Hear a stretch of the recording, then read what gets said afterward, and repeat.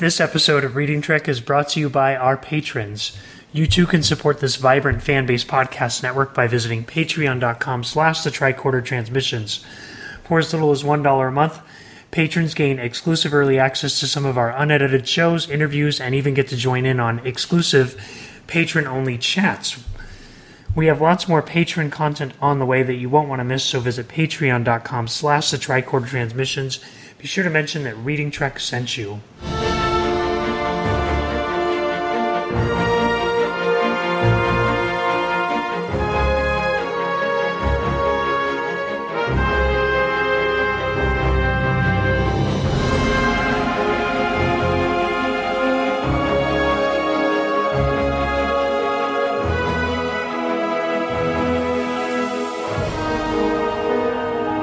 Put down that remote, set your phaser to stun, and pick up that paperback. You do have books in the 24th century. Welcome to episode 12 of Reading Trek, a Star Trek book club podcast and proud member of the Tricorder Transmissions podcast. My name is Marty Ali, and I am co-host list for the discussion portion, but my co-host William will be here later in the episode with special guest James Swallow for an exclusive interview, so stick around for that. But I do have two guests joining me today. The first, a Tricorder Transmissions veteran and our Discovery guru, Miss Heather Barker. Heather, how are you today? Hi, I am excited. We just wrapped our Saru episode over on Disco Trek, so I was super excited to read a Saru book and talk all about Saru. I'm excited as well. We're also joined by Justin Oser from the Trek FM network. Justin, how are you doing today? I'm doing great. Great to be here talking about a new Discovery novel. For those who are new to the podcast, we are a book club podcast working our way through the Star Trek Expanded Universe one novel at a time, discussing the characters, plot writing, and piecing it into the larger Trek universe as we pull out the meanings and messages of the text. Although we do encourage you to read along with us, the show was designed to give all Trek fans a way to journey through the EU together, even if you haven't read the books. Today we are talking about Star Trek Discovery Fear Itself by James Swallow. And if you're a regular listener, you might be wondering what happened to Part 4 of the Invasion series. We did have a few scheduling conflicts last week when we were going to record that, but we wanted to get this one out as soon as possible. So Part 4 of Invasion will be coming in the next episode. Do not worry. The question isn't where we are. It's when we are. The novel takes place in 2252, 4 years prior to Battle at the Binary Stars. I'm going to do a brief summary this week. Black alert. Black alert. Lieutenant Saru is a Kelpian, member of a prey species born on a world overrun by monstrous predators, and a being who intimately understands the nature of fear. Challenged on all sides, he is determined to surpass his origins and succeed as a Starfleet officer aboard the USS Shenzhou. But when Saru breaks protocol in order to prove himself to his crewmates, what begins as a vital rescue mission to save a vessel in distress soon escalates out of control. Forced into a command role he may not be ready for, Saru is caught between his duty and the conflicting agendas of two antagonistic alien races. To survive, he will need to seek a path of peace against all odds and risk compromising the very ideals he has sworn to uphold. All right, Justin, why don't you kick things off and give us your overall thoughts on Fear Itself? Well, I won't leave you in suspense. I really love this novel. There's so much about Saru that we wonder about, and I think there are a lot of answers that I felt like I got here. Saru's actually a character I struggled with a little bit because trying to understand how fear motivates him in different ways and how things work for his species. But I felt like James Swallow in this novel really kind of got you into Saru's head, and you're able to kind of see both the positive and the negative aspects of fear for him. It's not something that's always negative. It's not something that's always making him cower. And I think we saw that somewhat in Discovery, but I think you see it really strongly in this novel. And I felt like the plot as well was just really engaging, kind of start to finish. I just love the novel. I agree completely with you. How about you, Heather? What did you think? Yeah, I have loved seen all of these books so far, and this is just another great addition. And I valued the fact that it was very focused on Saru because, like Justin said, we did get quite a lot of answers. And while I will say this, I keep thinking that we're going to get like this huge backstory, and that's not what you get out of this book. No. You get some insights and some details about his past, but there's no like deep dive into the life of Saru before Starfleet, anything like that. However, like Justin said, you learn so much about how the fear affects Saru in negative and positive ways. And for me, that resonated very strongly because same thing as Justin. Even though I love Saru and I've been fascinated with Saru, I had a hard time really making a connection and understanding a character who has lived a life, being a prey, or how would you say that? Being prey, and living in fear your entire life. But I've recently been through an experience where now I kind of know what that feels like. And so a lot of the quotes in this book resonated with me. So while I didn't get, all this great background information on Saru that I thought I may be getting, I still got a lot out of it because of the explanation of his psyche, I guess. Yeah, I kind of agree with the both of you. I thought the story was really nice. I was wondering if we were going to get kind of like flashbacky type insights into Saru's like origin story, but I thought like the little tidbits we got were enough to kind of piece it together ourselves.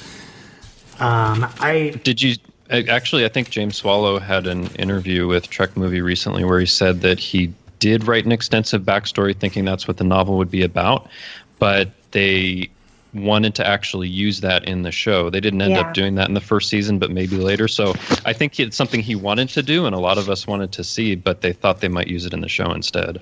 Yeah, and that's smart because not everyone is reading the books, or those that are reading the books aren't reading the books, like they aren't devouring the books like we are. Yeah. So that makes sense for sure.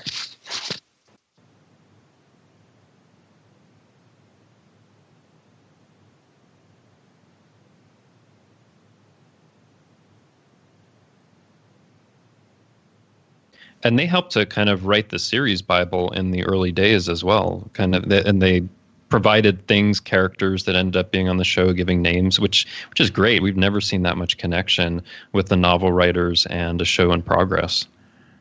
Yeah, and another thing that I really love about this collection, this trio so far, is the fact that we've got the Shenzhou, and so we're learning so much about these characters, many of whom we just got a glimpse of.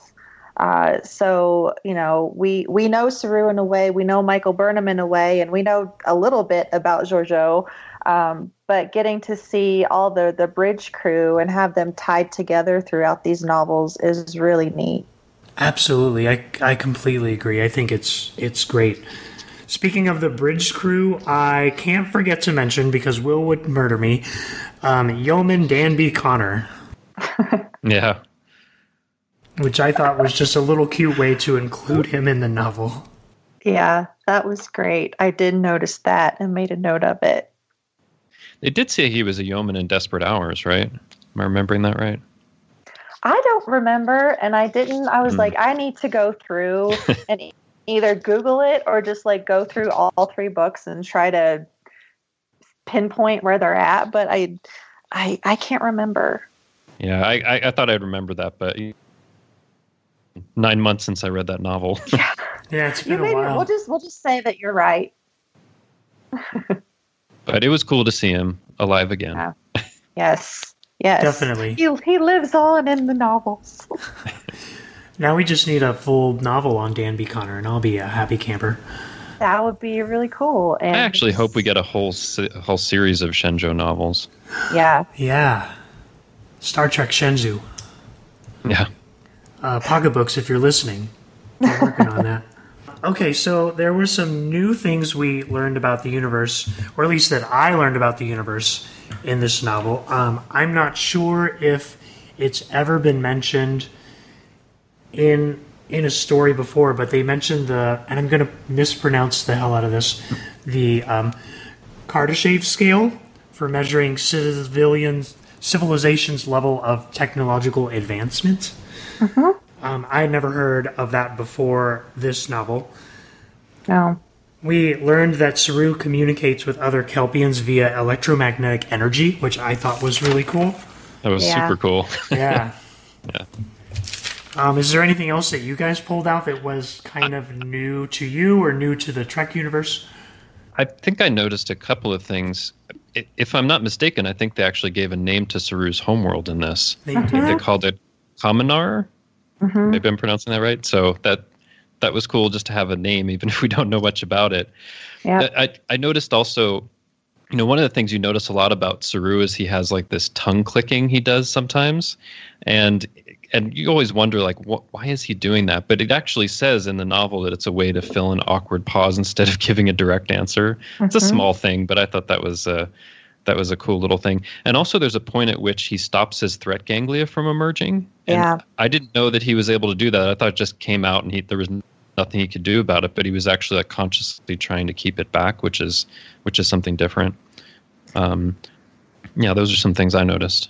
Yeah, and I think so the apex predators are, I would assume this word is the Ba'ul, is what they're called. So that was kind of cool to learn about that. And then just sticking with Saru, and I don't know if we should talk about this now or like throughout the podcast is what we learned, but there's definitely backstory as to why he left. And they gave a little hint at one point in the book. They say, his species was hunted by the Ba'ul for so long, and then something changed. And then they didn't really talk about what changed. But then I think it's at the very end of the book. And I kind of hope one of you might have highlighted this because I can't. I think I know what you're talking about, where it talks about his own kind turning their backs on him and stuff. Yeah, that was a great moment. Yes. Yes. So, again, I really look forward to getting some of our, our old school Star Trek character deep dive episodes, because I think that that's where we're going to find out some of this backstory. I'm super intrigued just to know more because I'm really fascinated. This is an alien that we've never seen before and we don't know anything about. So of course I want to learn everything about it, or everything about them. Yeah, I hope whatever backstory that James Swallow wrote, they're going to put into a season 2 episode because I want to know what he wrote. Yeah, and I bet they will. And that maybe we need to make sure that Will asks that question of him. Like, do you think it's likely that your story will be used? Because, it very, very well may be. So we have new alien races in this book, right? The Palear-Zel. They're actually not new. Are they not new? No. The TNG episode, the host, the one with the Trill Ambassador Odan, he's negotiating between the Alpha and Beta Moon of Palear-Zel. Oh, I feel dumb now. No, it's okay. I had to think about it and look it up, and I was like, oh, that's who they are. Yeah. Yeah, and I, side note, I didn't get to do a lot of research. I finished the book last night. So my plan was to sit down and look up like some of the aliens that are in here as well as that. So thank you for. Oh, no problem. I actually every time I came across something I wasn't sure where it was from, I looked it up on like Memory Alpha and Memory Beta to see where it came from. That's the smart thing to do. I was trying to read the book as quickly as possible to make sure I could do the podcast. Well, maybe that's why I finished like 4 hours ago instead of yesterday. Yeah. I finished this morning, so I don't. Yeah, we're all in the same boat. It's like the book came out on my birthday. I had celebrations. We had to get it done pretty quickly. So then, what about the Gorlin? We don't know about the Gorlin. Yes, there is. Well, we don't know much about them, but it comes from a reference in the TOS episode Mirror Mirror, where Prime Kirk is talking to the computer in the mirror universe, and he says, tell me about his command record, about the command record of the ship. And it says that the Gorlins were part of Mirror Kirk's first mission, and he suppressed their rebellion and destroyed their planet. That's basically all that's in canon about the Gorlins. Jim, the way this ship is run, what kind of people are we in this universe? Let's find out. Computer. Ready. Read out official record of current command. Captain James T. Kirk succeeded to command ISS Enterprise through assassination of Captain Christopher Pike. First action, suppression of Gorlan uprising through destruction of rebel home planet. Second action, execution of 5,000 colonists on Vega 9. Cancel. Now we know. Interesting. Yeah, so it's a very, and I noticed that over and over again in this novel, he was taking really deep cut references. That's one little piece of dialogue in one episode. You never see them, you never hear about them again on screen. But Yep. And turned it into an entire conflict in the novel, which is incredible. Like a whole conflict, and you learn so much about their culture and their spirituality and all this. I was just impressed. And even for the Peli-Arzel, sure, there's a whole episode about them, but you pretty much just know that they're in conflict. You don't know all of this background and all of these different personalities. So James Swallow really just turned that into so much. I mean, the Gorlins especially, because it's just like a name. There's nothing you really know about them. Can I just say that this is proof that these people love Star Trek? Absolutely. Yeah, it's amazing. But yeah, and like you said, that one line kind of said, "Oh, they had a rebellion," and I guess we don't know a whole lot about their rebellion, but I just love the story here and how. I mean, this totally could be a movie, and I want to see this movie. Oh, yeah. Number one, it's such a Star Trek story. Oh, yeah. And you don't quite know what's going on. I was fascinated by the Gorlin immediately, and then kind of off put by the. So, do you call it? Are they just Peli-Arzel, or are they Zellans, or Alphas, or Betans? Yeah, they refer to them as Alphas and Betans, but I think overall it's just Peli-Ars. Yeah. I was kind of like, oh gosh, these people are awful. What are they doing to these poor Gorlins? And then we find out that, what's her name? I should have it in front of me. Nathal, yes. Yeah. We find out that Nathal and everyone on her ship, and here it was right in front of me in my notes, duh. That they were misled as far as what was going on as well. So, the only, minor negative thing I have to say about the book is that this felt very Star Trek Into Darkness when it was revealed that it was her father on the other ship. So it felt a lot like Carol Marcus being on the Enterprise and Admiral Marcus, showing up and having that father-daughter relationship playing a part of it. That felt a lot like Into Darkness to me. Where are we? We're 237,000 kilometers from Earth. Damage Weapons report. are way down. We're defenseless, sir. Sir, we have a bulkhead breach. Where's the damage? Major hull damage, Captain.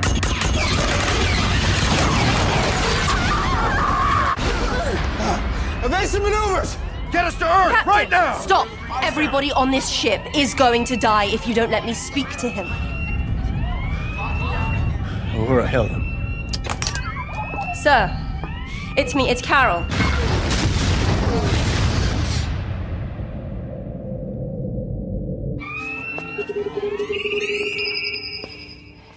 What are you doing on that ship? I heard what you said. That you made a mistake and now you're doing everything you can to fix it. But Dad, I don't believe that the man who raised me is capable of destroying a ship full of innocent people. And if I'm wrong about that, then you're going to have to do it with me on board. Actually, Carol, I won't. Oh. Did we intercept the transport signal? No, sir. Which is okay.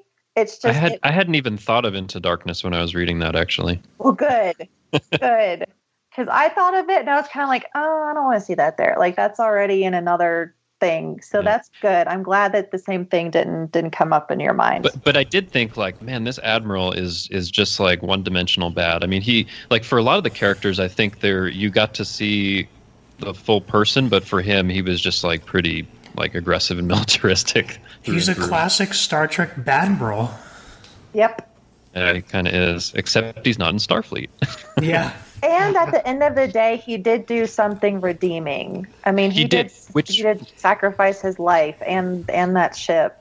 Which reminded me, I think there were a lot of parallels to some of the things in Discovery itself, because that very much reminded me of the Admiral in Battle at the Binary Stars, who basically sacrificed his ship as well, even though he seemed like this just like stern, harsh guy, but he did the same thing. Yeah.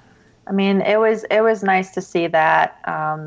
Overall, this book is it's so Star Trek. It has such a strong Star Trek message, not just with, helping these people. And, that was the other thing that I felt a lot like, the Peliars and the Gorlans, like there was a little bit of, Darmok there with, at the beginning, before they fixed the communicator, Yep, with not understanding the language, and that just being so divisive and just not even really trying. What it also reminded me of? It also reminded me of Fantomi's species from the Voyager episode The Void, because they were like these people that were just kind of a pest and, below decks and stuff like that. Although it was different in that episode because they wanted to kill them. But it made me think of that, like, because of the not being able to communicate, they're very misunderstood. And it was great how, eventually you get to see how they communicate, and that they also,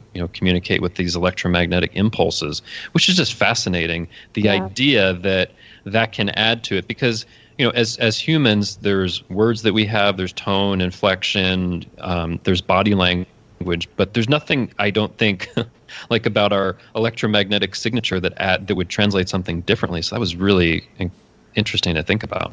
So one of the big things that resonated with me in this novel was actually Saru, the subject of the novel, and kind of getting in his head a little bit really connected with me, because I kind of struggle with the same things that he struggles.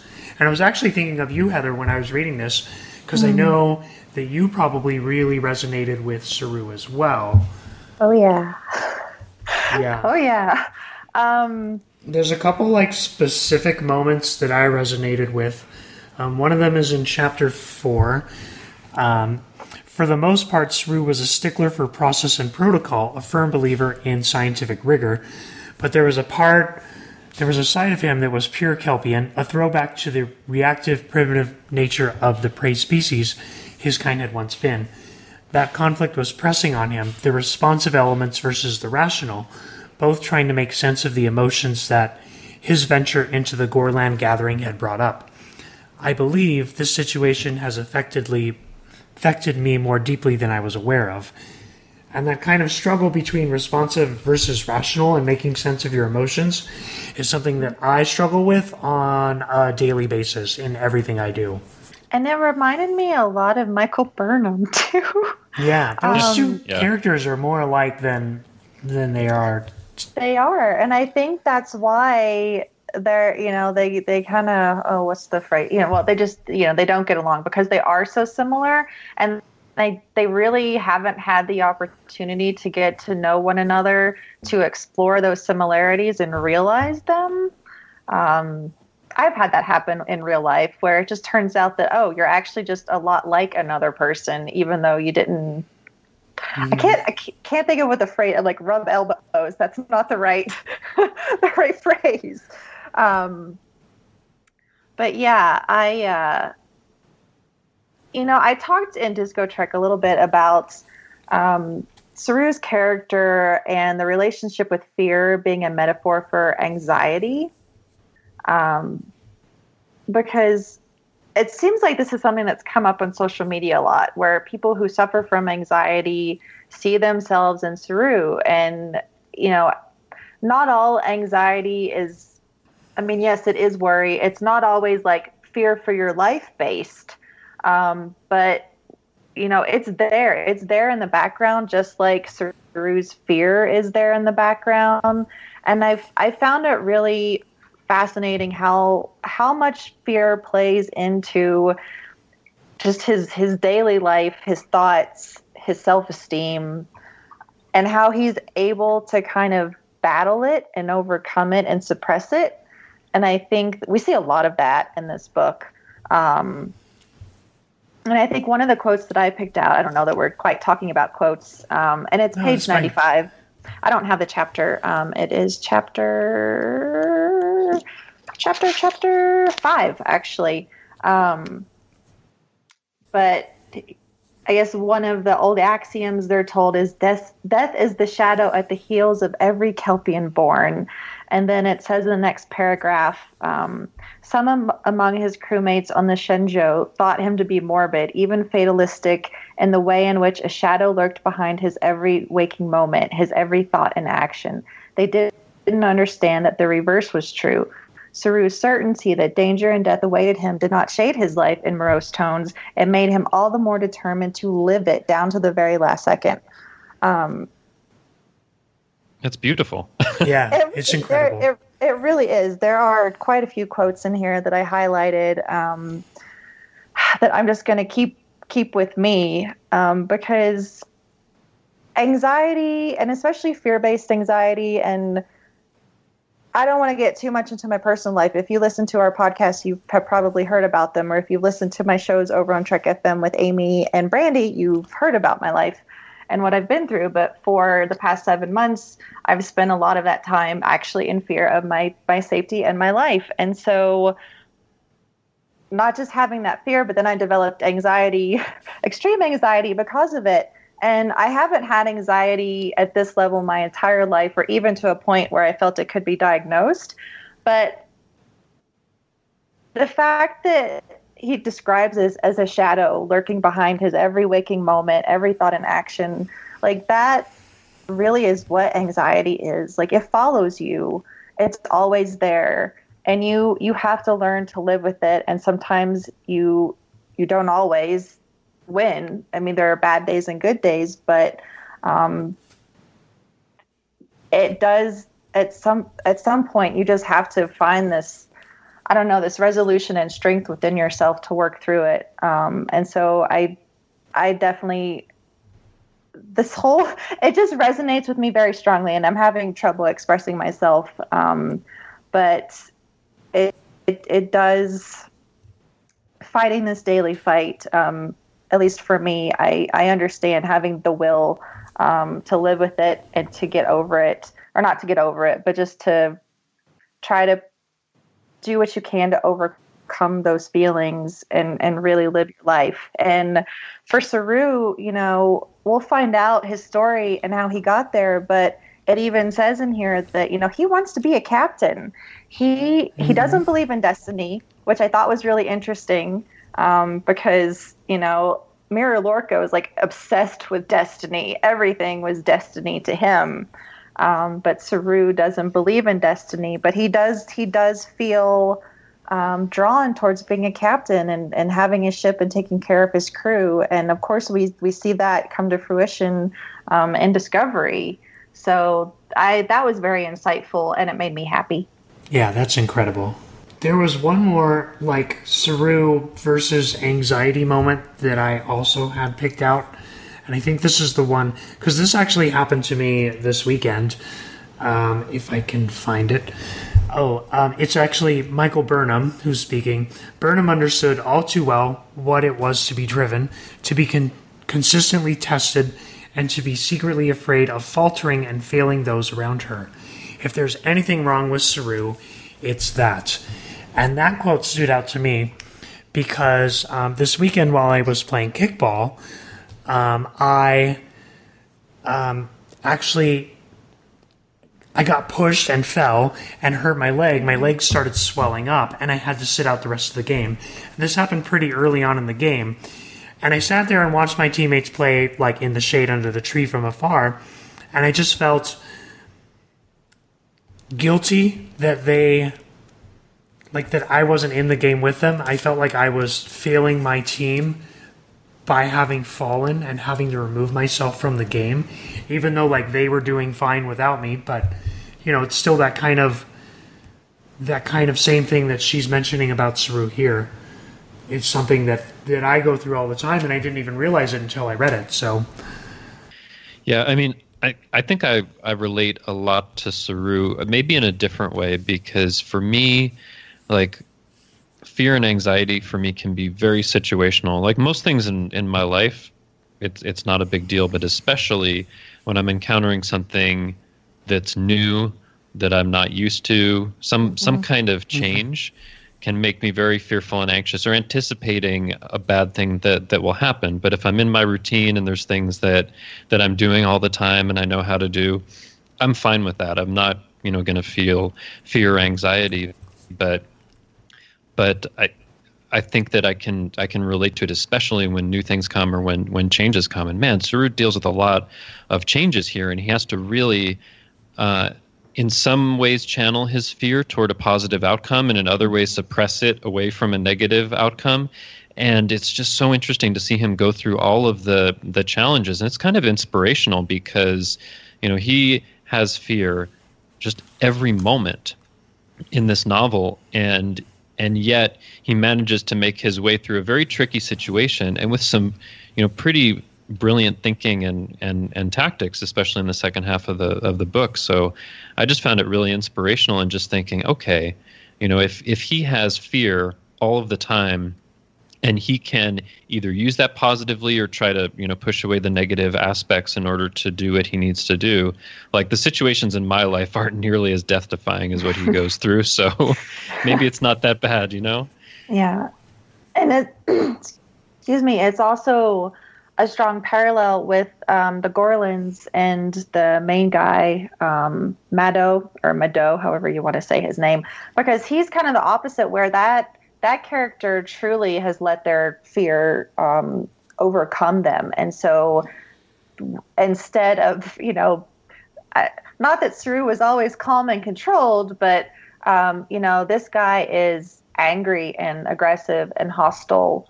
And that's what fear does. It expresses itself in very different ways, depending on your ability to deal with it. And I think that, this is true of like everybody, just like you guys have said. And it's the same for me, that when I'm new at something, I'm usually not, I'm not confident in what I'm doing. I don't know. Like, I can sit here and do podcasts, and for the most part, I am extremely confident that I'm going to do an okay job, at least. I've done so many podcasts now, I've got that experience. But the end of this month, I'm going to start, I'm learning how to fence. And so I have never fenced in my life. I've never done anything with a sword.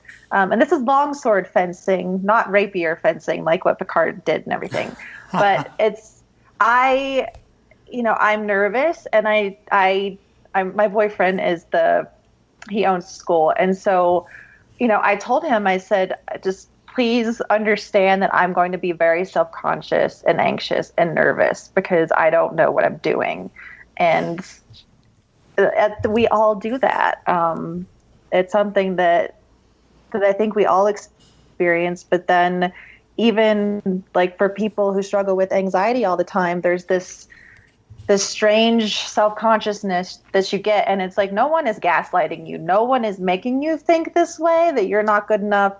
It's just something that kind of the anxiety does itself, makes you doubt yourself and wonder about outside influence, which I thought it was really interesting that Saru cares so much about what other people think about him. That was another ongoing thing in his head where he was like, what did they think of me? Do they think that I'm weak? There was a great... Oh, sorry. Go ahead, Justin.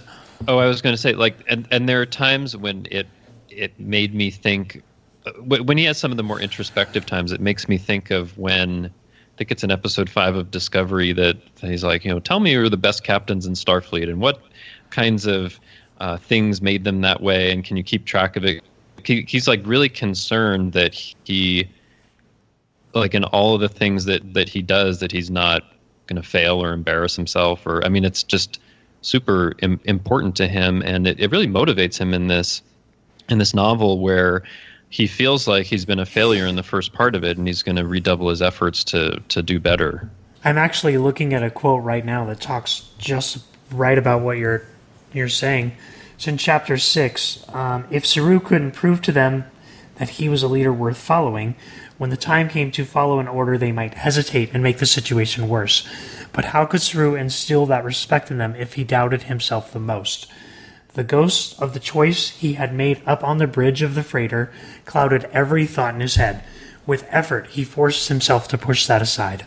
And we see it in Discovery. We see it in that episode where he goes to the computer, and I wish I knew the episode title off my head, but the one where, I think it's probably Choose Your Pain. Yeah, where he's acting captain for that, and he goes into the computer and he's going to compare himself to all the previous captains. Like, you see that there is still this self-doubt that's ever present in Saru, and I think that's part of what Saru has to learn before he can truly fall into the captain role. But again, this is previous to the series, so we see a lot more growth from him in the series. There was another quote I wanted to point out because it just blew my mind. And that this is, I think, also chapter 6, is page 119. He says, "I am afraid," Saru agreed with a sigh, "most of the time, but I've learned to live with it, and I am still learning to understand when a threat is truly apparent and when it is not." And this is something, like, I am dealing with this because when you have anxiety, and when you have anxiety to the point that you have physical responses to fear, I can be sitting in my car looking at my phone, and a number appears that's, this might be this person, and I will have a panic attack. And I don't force myself into a panic attack. It just happens. And there's no threat coming from a phone call. And this is something that I've really grappled with. And I listened to another podcast called Ologies, and it was a 2-part episode on fear. And so I totally recommend that everyone go listen to those 2 podcasts because it was really fascinating. And it ties in with Saru. But they talked about, and I don't remember the terminology, but basically, fears that are truly threats and fears that are not, that you kind of work yourself up over and make up in your head that's not really there. And that's just, it's something that I have really struggled with, and I'm trying to overcome. So the fact that he said, he's still learning and I'm still learning, it resonated with me so strongly. And, I don't know that James Swallow did any research about anxiety, and I don't know if I've made up this whole anxiety metaphor in my head, but I like to say, like, to people who connect with characters this way, just like a lot of people connected with Tilly because they thought that Tilly was neuroatypical. And even though the character was not written that way, like if people who are neuroatypical identify with her, like people on the autism spectrum, stuff like that, if they identify with her, I'm not going to take that away from them just because the character's not actually written that way. So it's the same thing here, where if people who have anxiety or other fear issues identify with Saru, and we find out that, oh no, Saru was never a metaphor for anxiety, like, I'm not going to take that away from people who find that within his character. Because, like, in a certain way, it doesn't really matter whether or not a character was supposed to be written some way. If there's something there that people can identify with and, take inspiration from, then that's a good thing, right? Yep. Because they're trying to tap into something in the human experience, and it might relate differently to different people. Actually, I had that quote highlighted too. Yeah. The one that ended, "I'm still learning to understand when a threat is truly apparent and when it is not," which I really like. But you know what it made me think of as well is that, like, on the show, and I've seen some people comment about this, like that there might be some inconsistency in when Saru's threat ganglia come out. Like, is it a threat or Right. is it not? Should Right. it hear or should not? So I almost felt like what James Swallow was also trying to say was he's still trying to learn when that matters and when it doesn't, when the threat ganglia should come out and when they shouldn't. It's not Yeah. perfect, you know. He's kind of retconning the show a little bit. Maybe, or maybe there was some of that intention that, you know, it's not a perfect response. It's just meant to be, you know, a guide. And, you know, you'll even see it sometimes for people or animals or whatever. They might think, oh, a threat's coming, and it's really not a threat, and they're misinterpreting it in some way, right? So I don't know. I kind of like that, and I think it makes sense. But also, yeah, I think in our own lives, we're still trying to understand, like, what is a threat? What isn't? What should I be afraid of? When's it a good response? You know, we're just like in this learning process, just like he is. Yep. Yeah. It's amazing how much these characters, I think, they're just real people. You know, they're human beings, and they're written in a way, like, for me, and one of the reasons that I love Discovery so much is that I can see myself in almost all of these characters in some way. Maybe not Mira Lorca. But, you know, I see myself in Burnham. And so it's hard for me to, like, pick a favorite character because I can look at each one and be like, oh, yeah, I see myself there and I see myself here. Total tangent. But speaking of Michael Burnham and her relationship with Saru and how much it played a part in this book, which I appreciate.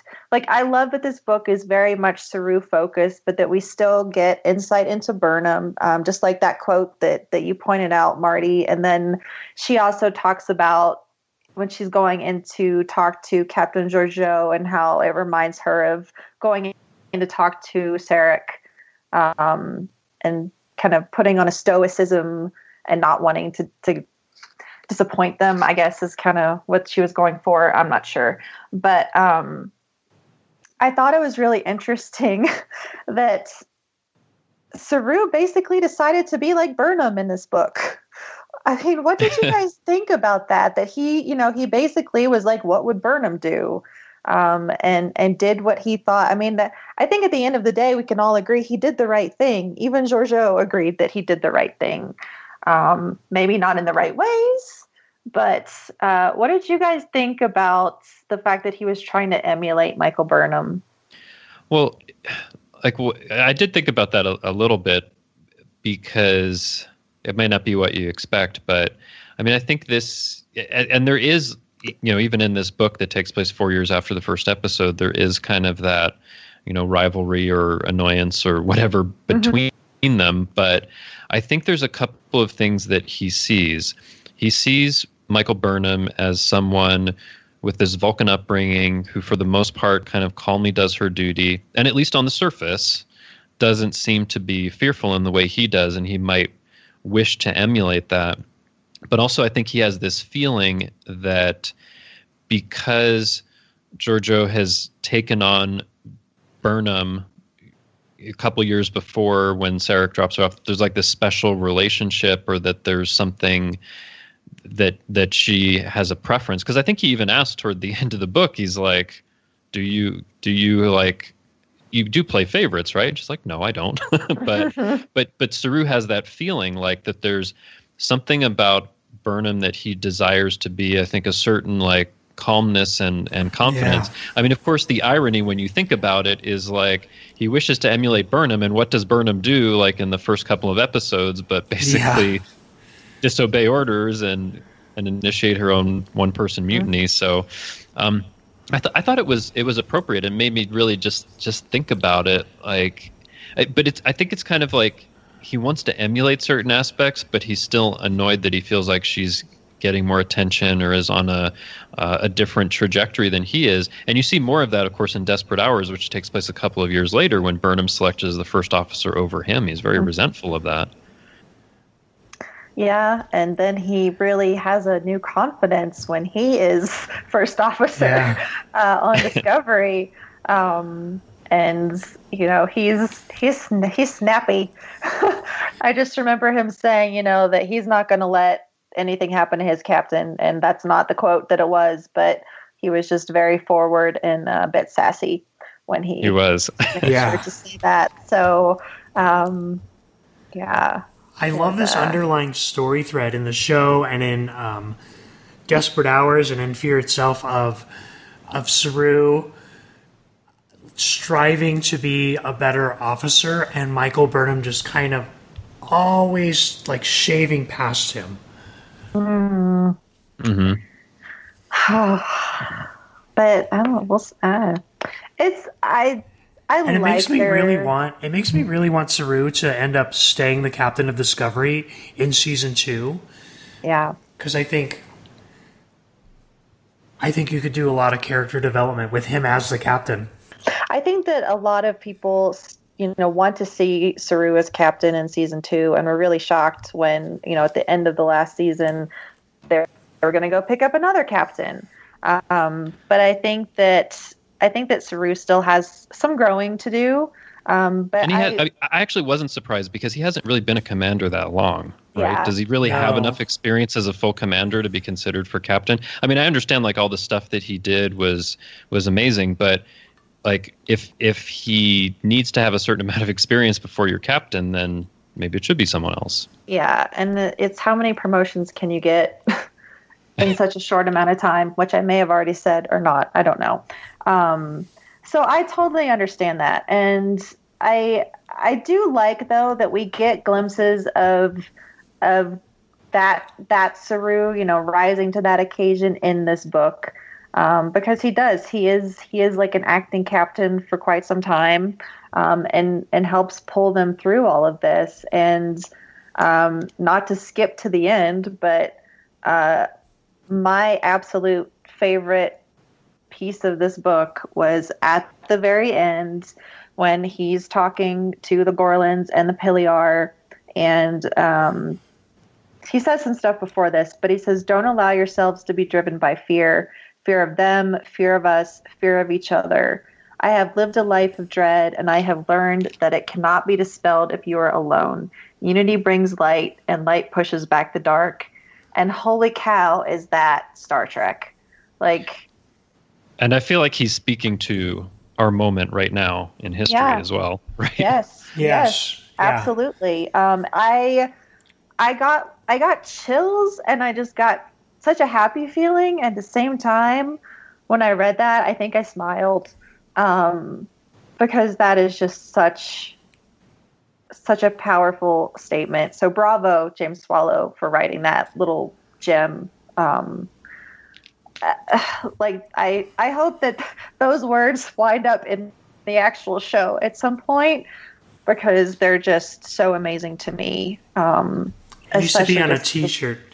Yeah, talking about not being alone, because it is so true. And again, for me personally, I would not have, I'm not going to say I wouldn't have survived the last 7 months of my life, but really it's been the Star Trek community that helps me through this. Literally the Star Trek community donated money that potentially saved my life and got me out of that house and into an apartment. That unity did bring me light and has helped get me out of the darkness that I have personally been through. And so it's just a huge reason why that resonated with me so strongly. Yeah, I'm going to put it on a T-shirt or a tattoo or something. Oh, that's cute. You could write it in, if we ever get to see what the Kelpian language looks like, you could write it in Kelpian. Yeah, I hope that we do, and that's a good point. There was a hint about that in the book, wasn't there? Yeah, he had it written all over his walls or something. Yeah, but we didn't really learn much about it. Which, again, I was like, well, I want to know more. When Burnham was in his quarters and she found it kind of with a UV light or something, it seemed. But he Saru vision is what I well, I saw it as Kelpian secret ink or something. Right. And it's all over his room, and I'm just thinking, oh my God, I want to know more about this. Because that's just, number one, that's an interesting behavior. That happens when people are in confined spaces, like prison. that you were Yeah, I was writing. going to say, like, a serial killer in prison or something would be like writing all over their cell or something. Yeah, exactly. So I was just kind of like, well, this is interesting behavior because for someone who's so by the book and follow the rules to technically be defacing, Starfleet property, I thought that was curious to say the least. So Did he just get like special permission to have like his own hollow emitters in his quarters so that he could get tested on different? I feel like all the quarters in this version of the 23rd century have hollow emitters because we saw in Discovery like the mirror that was a hollow emitter, and the Shenzhou has all those hollow emitters on the bridge, and that's so old fashioned to have all those hollow emitters and holograms. So 23rd century. I love the fact that technology is in the books. It should be. So I think it's really cool. It keeps it consistent, and I like that. It does. And we did learn that Saru has the special padding and or reinforcement in the walls of his room to help with the electro sensitivity. That's not the right word, but that basically describes what it is. But yeah, because just like we saw in Pavo, where he was overwhelmed by the vibration and the noise, like that is a thing that happens to him all of the time. And so even on the ship, he deals with that. Of course. What's it like when he's on the bridge and they're being like rocked by explosions? It's crazy. It's and again, it's just this having to master a physical sensitivity or a biological reaction that you can't control. It's what's the word? Like involuntary, autonomous. That's not the right. We'll just say involuntary. I mean, he's fascinating. It's fascinating. And that's why this book is so valuable because, we learn about Kelpian biology and psychology. And obviously Saru is different from the rest of his kind. So I'm rooting for more. I just want more. No, I agree. And I think anyone who's not reading these Discovery novels is really missing out on something that could potentially be connected heavily to season 2 of Discovery if they go ahead with what they said in that Trek movie interview. So we're gonna have to pester James about that in our interview. Yeah. But I do have written in my notes, Tholians, not enough? ? I got a good amount of Tholians. It was good. See, like what I was afraid of though was there were all these references, and I was like, is he just going to mess with us and not actually show us Tholians? But I was worried about that too.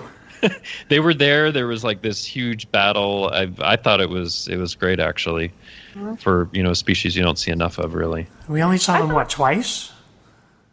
Yeah. Yep. Yeah. Once in original series, once in Enterprise. Yeah. I felt that we got just enough. Because the book really isn't about the Tholians. I'm glad they were there because obviously they play a part in Star Trek. They're historical and go ahead. Yeah, and tangentially relates to Discovery and the Mirror Universe. So yeah, that's true. So it's important that we establish them, in the books and in the show. But even when they were battling the Tholians, the focus was really still on getting everyone in the ships to work together. And that, like, I read this book pretty quickly. It was shorter than the last two. Yeah, it was. So, It's shorter than I think most of the recent Star Trek novels. Yeah, and I did notice that I didn't feel like the story needed more or anything like that. It was a real tight story, and I appreciated that. There wasn't a whole lot of tangent, unnecessary stuff. Yeah, I think, in the very beginning, for some reason, like, I had a difficult time getting, like, completely drawn into it.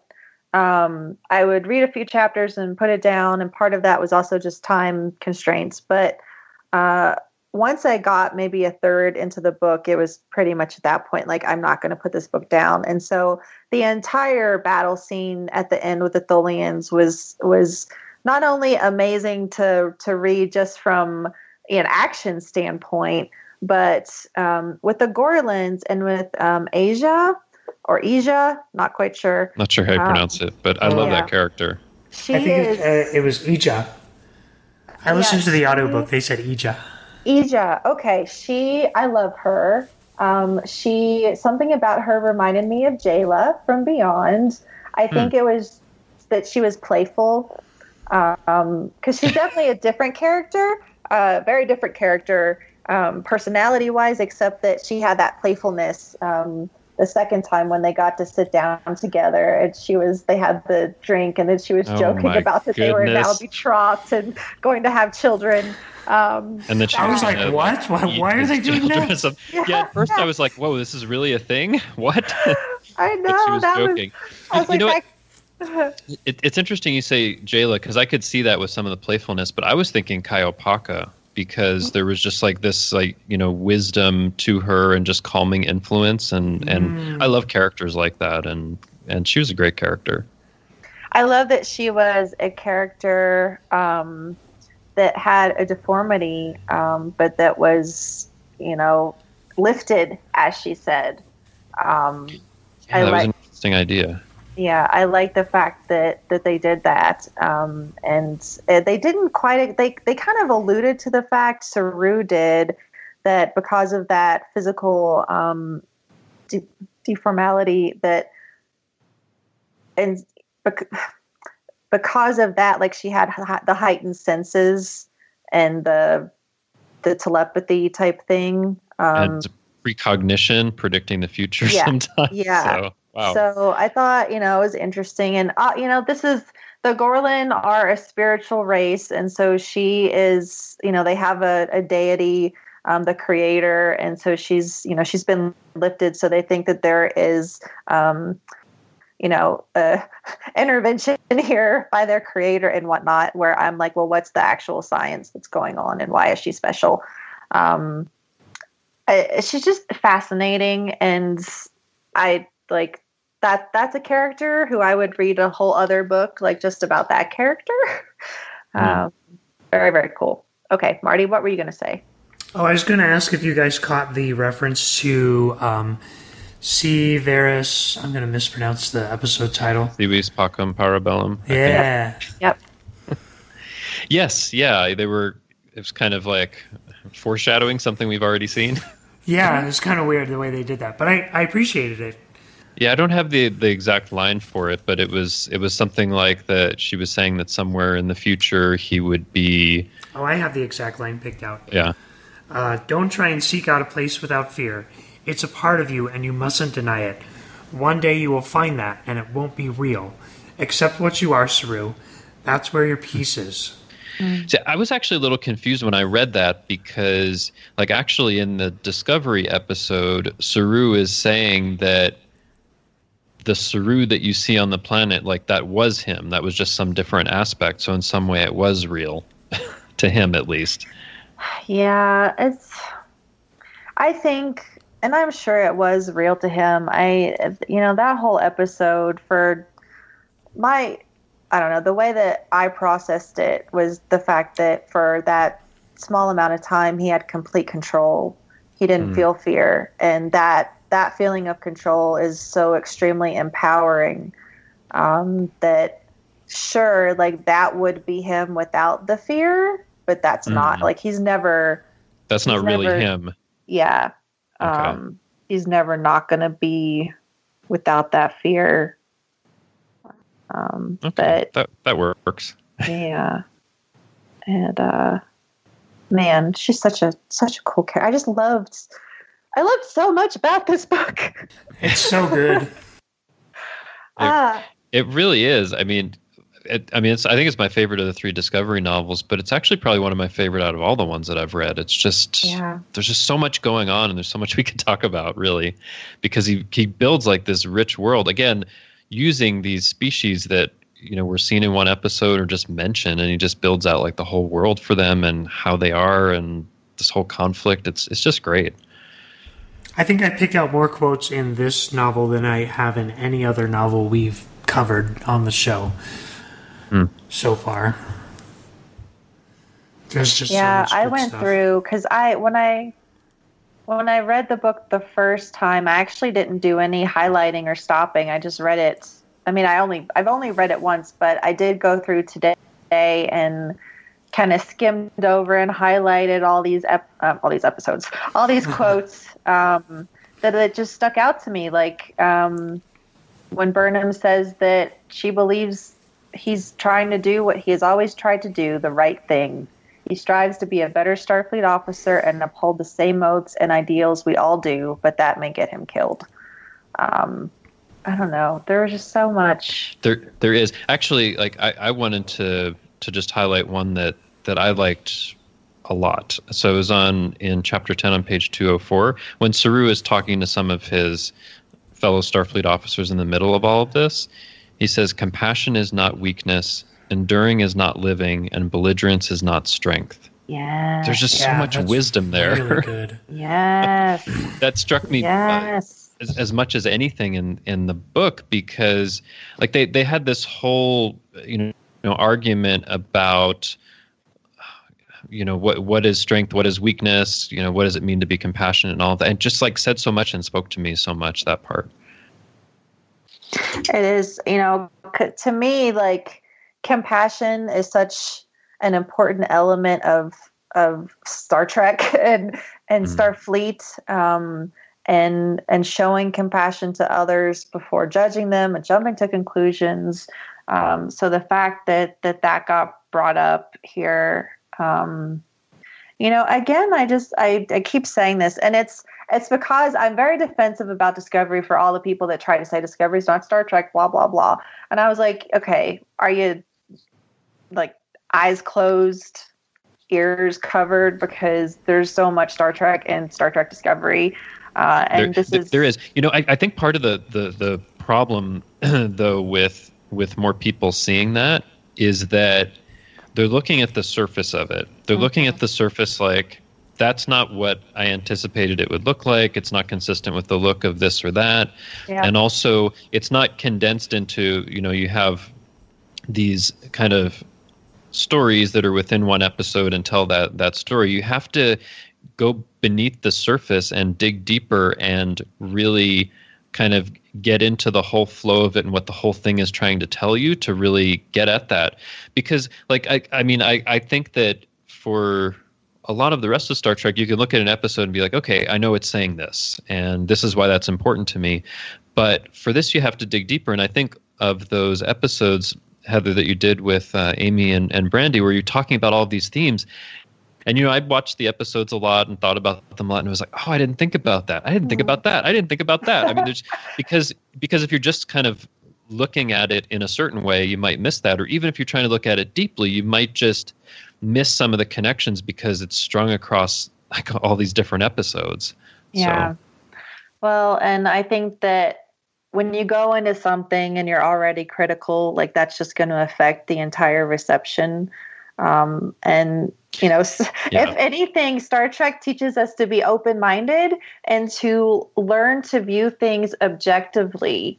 And I think that's just life advice that I give to people, because that I have had to learn how to look at things objectively and how to kind of filter communication that comes my way with an objective lens, because someone might say something to you that comes off very, very offensive, but it may not be, and I don't have a good example of it. I'm a very sensitive person, so it's something that I've had to learn over time, and I think that it's important, and you've got to give things a chance. And again, I'm never going to be one to say you have to like this and battle someone over it. Yeah. I just think like everybody doesn't have to like it, But what I would hope is that they would respect that there's something you see there that you like and that connects for you, and you're still a fan.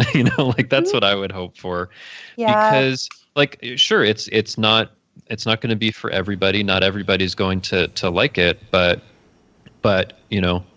I would hope that people would be okay that I love it. I mean, like what's happened for me with Discovery is that, I was very open to it, very excited about it. I actually had some struggles with some of the early episodes, not the first two, but probably 3 and 4. And then like, as I looked through it again and went through it again, and I was just liking it more and more, and I'm doing another rewatch. I'm just loving it so much and what it's doing that it's kind of up there in contention with my favorite Star Trek series, because it really is, because like I think that there's so much that I love about a lot of other series, probably especially The Next Generation and Deep Space Nine. But when I take a look at those and I rewatch those, there are certain episodes where it's like, why did they do that? Or this is terrible because this or that. There's some inconsistency, right? It's consistent in other places. But when I look at Discovery, and then you look at even what might be like the weakest episodes, it's still so much better than the weakest episodes of other series that for me, like watching it through, it's getting toward being my favorite. Now I'll have to see like the whole run and see how it goes, but I think it is so much more consistently like high quality, even if in some aspects some of the other shows have hit higher highs than Discovery has so far. Yeah. I think that it's just like so incredibly like consistent. I can watch it and not be like, this one, skip it. Yeah, they're all. You can't. Like you really can't skip an episode. You can't, but you can't because you wouldn't get the story. But I don't want to because I think it's really good. Yeah. That's the thing. Even like this, I mean, the standalone-ish episodes, Magic to Make the Sanest Man Go Mad. It's a favorite. It's a fan favorite. Like by far, that episode gets mentioned by so many people. And again, it's not a completely like standalone episode that you could watch, like skip over and really watch out of context. But I think it's not only that one is more standalone. I think it's because there's a lot of fun that they're having with it. Yes. And I think that's what a lot of people are looking for and maybe haven't seen as much in Discovery. That's not my favorite episode, no, even though I enjoy it a lot. But I can see why people are just really into it. Like, yeah, that's some great stuff. Yeah. but I do find it so much. It was a fun ride. Yeah, it was definitely fun. But yeah, I think that it's just so much more consistent. And in these novels as well, I mean, I think that they're really good, and I think they're even getting better, and I do hope that we'll have more coming along. Yeah, they haven't made any announcements, but yeah, I think that we will. I think they're either saving that for Comic-Con or STLV, because that's kind of what they did. See, my wonder is if it has to do with this whole CBS Viacom merger mess that's going on. Yeah. Because it seems like when they started thinking about that and getting more serious a couple years ago is when they started winding down with some of the announcements, and things expired and it wasn't renewed last year and all of that. So I wonder if they need to work that stuff out before they can move forward. I hope not, because that might be a while. Oh man, no! I want more Star Trek, because I mean we've got the Nick Myers stuff that's supposed to be happening, and that's on. He said that's on hold, I think, because of all the stuff. Yep. So it's like there is more Star Trek out there, and and the comics are winding down as well. So it does seem a bit like that, doesn't it? They're not putting quite as many on the schedule for later in the year, even though we have some coming up in the summer. So. Well, it's a good example of how the industry affects these shows. It's something that I've talked about a lot across various podcasts that I've been on. And, it's not just that the writers write an episode and everything that they write gets in it, and everything the actors want to do, they get to do. And then, there it is. Like, no, there are higher ups that say, you can do this, you can do that. And I mean, this is the entirety of Star Trek, not just Well, I mean, it's been affected by business decisions since the beginning, because as much as we love the content of it, it's effectively to make money, and always has been. Right. Yep. So it's unfortunate, but fortunately for the novels, there's hundreds of other novels out there, so I'm just working my way back through some of them. We got some stuff to hold us over. It's going to take me like many years to finish out all the novels because there's so many. So Yeah. they'll have more new ones, before 10 years from now. Yeah, right? this podcast is part of my long-term project to read all the Star Trek novels. So it's keeping me on track with reading them. But okay, I mean, man, it's gonna be like years and years before I can get to all of them. There's like including the short story collections. There's I think close to 800 by this point. So it's a lot. I'm getting toward 200, but that's taken like 4 years. Yeah. No, it's hard. It's hard to make time to do all of these things. Like we have real life, real life. We have day jobs, and then we have podcasting. You do? What? Yeah. So, which, is, I think we're all kind of on the same page where podcasting is like our second job. Yeah.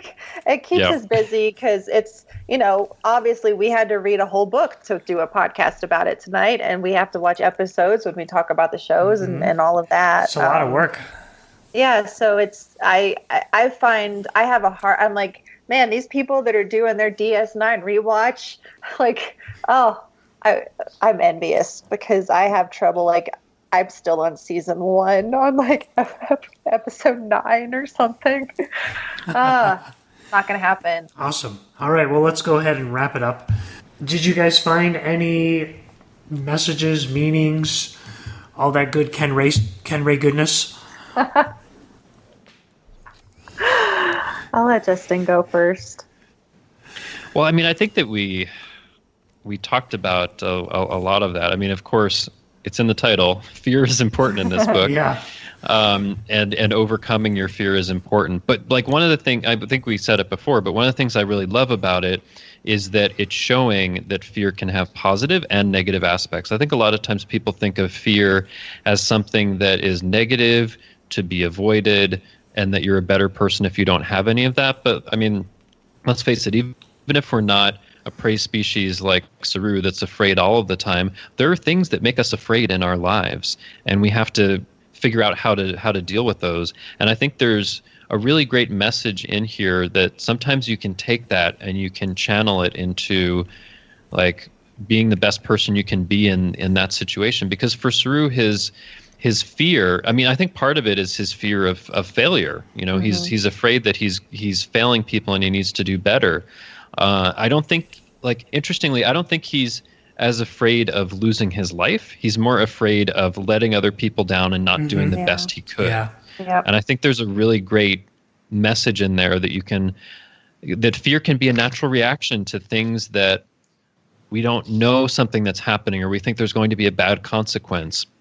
But how do you use that? And I think we can take inspiration from Saru and how he uses that fear for a really overall kind of positive outcome in getting out of this sticky situation. Yeah. The podcast that I mentioned earlier, Ologies, and the fear episodes, they talked about how successful people talk about fear. And they talk about fear by actually using the word fear and addressing fear and not just saying stress or anxiety. And so it's again, just go listen to that podcast because it's really interesting.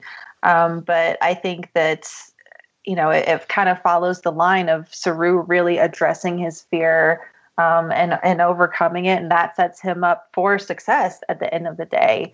What I really loved about this book is that it wasn't just about Saru and Saru's fear. It was also about, the fear that existed between the Peliar and the Gorlan. There was a fear of the unknown, and it turned into something really angry. And there was even a fear that his fellow Starfleet officers had about him being able to do the job. Yep.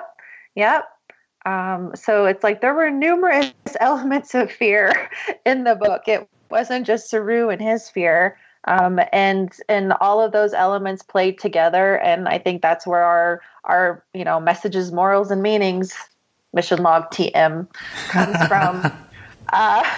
Where, it's really just, again, a story of overcoming those fears, of setting them aside, learning to communicate. And thank goodness that universal translator, that the Gorlins got their hands on it so that they could get it to work and everyone could communicate clearly.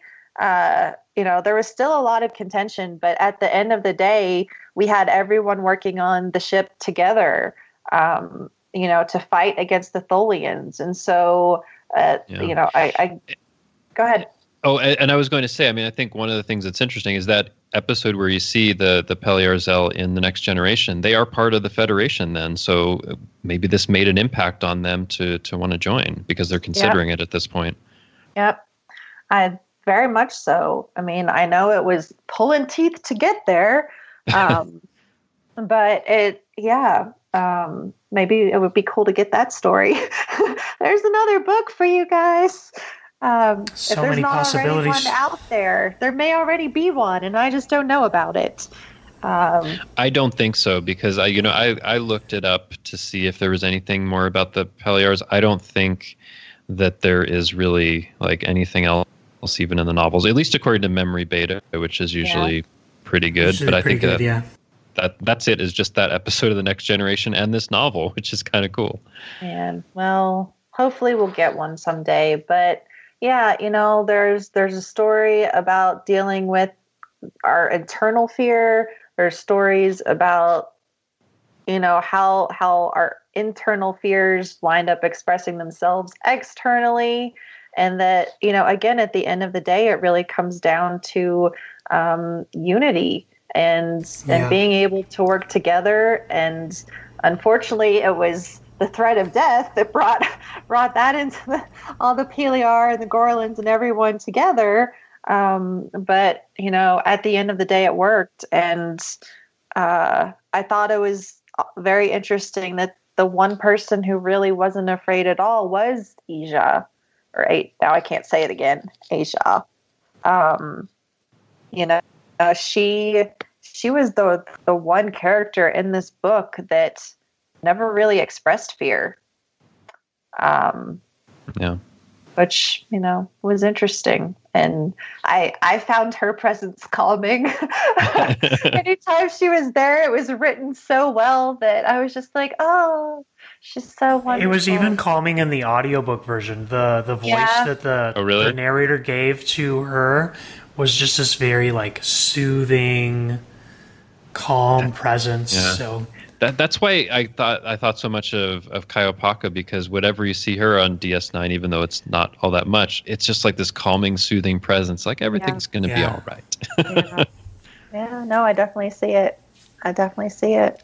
Yeah, I kind of pulled out the same stuff you guys did. Unity brings light. Light pushes back the dark. If all you do is run, you are nothing more than prey. Justin, any final thoughts before we end it?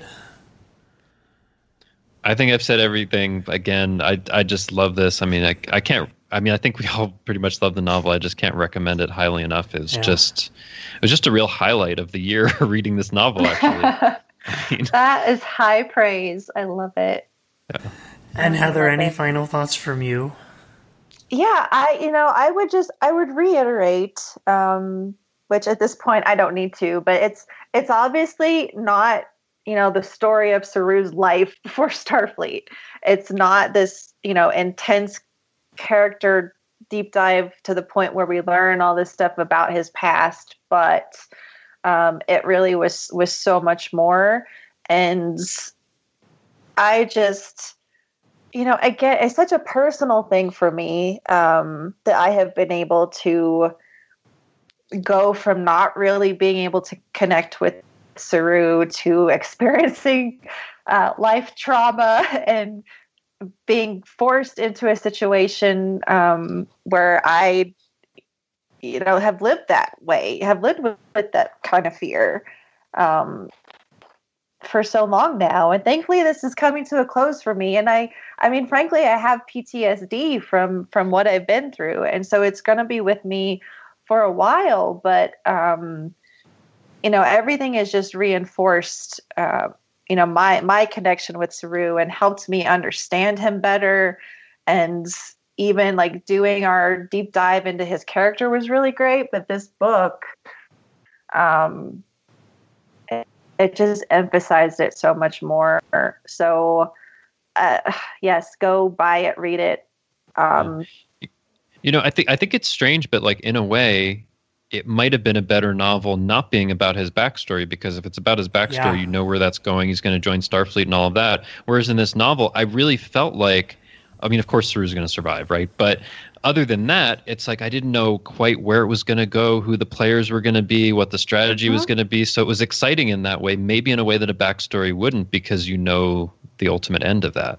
Yeah, no, absolutely. And I don't think we would have gotten the same depth, being in his head while he dealt with all of this. Man, James Swallow is crafty. That's it. He's a great author. I've only read a couple of his other novels. There was one of the Terok Nor novels and then a Titan novel. There's lots of great Star Trek authors, but I've been really impressed by the ones I've read by him, all of them. If his other novels are anything like this, I mean, this is it was beautifully written, so. Yeah. The Terok Nor novel is like that. That's an outstanding novel that talks about the Cardassian occupation of Bajor, and he wrote the first one in the trilogy, and it's just outstanding. So he writes some great novels. Well, I'm gonna have to go read them, because I mean, honestly, I read a lot of like a lot of biographies, and then like kind of the behind the scenes type stuff, different people who have worked on Trek. I read a lot of those things. I have read the autobiography of James T. Kirk, and what do we have? Spock was Picard. The last one. Spock hasn't come out yet. Spock is the next one. That's right. And so I really like those, but I haven't delved into a lot of the world building novels. I have Spock's World that Claire gave to me. You haven't read it yet? No, I just say that because it's my all-time favorite Star Trek novel. That one is incredible. I'm going to read it next. I've had this book for like 3 years. Claire gave it to me, I think at STLV. And I pick it up and I read like the first, 4 or 5 chapters, and then like life happens. And I never go, and I'm like, I just need to sit down and focus and read this book. It is so good. There's actually like one specific part in there that I think has like the most profound wisdom I've found in any novel, Star Trek or otherwise. It's really, there's some incredible stuff in that novel. It's just my absolute favorite and probably always will be. Well, I'm gonna read it before STLV. Like that's okay. I had just started it again, like right before this book came out. So I'm gonna hop back on it. But yeah, no, I had not read anything by James Swallow before, and I thought this was just done extremely well. It's hard for me to pick a favorite out of these 3 books, honestly. All 3 were so good. They're all good. They have great stories. They have, interesting character development, character moments. Oh man. Yeah. I can't pick a favorite. Well, I agree with you, Heather. I can't pick a favorite from the 3 either. I mean, they're all outstanding. I think we all gave them pretty high praise on the show here. Yeah. But yeah, I think we all agree this one's like a warp 10 out of 10. Yes. It's again, I've read a lot of Star Trek novels, and this is really up there. It's really, really good. I give it 10 bowls of blueberries. You know what? I think maybe because of Saru, I've been having like blueberries on my cereal, and I think of them as Saru berries. Saru berries?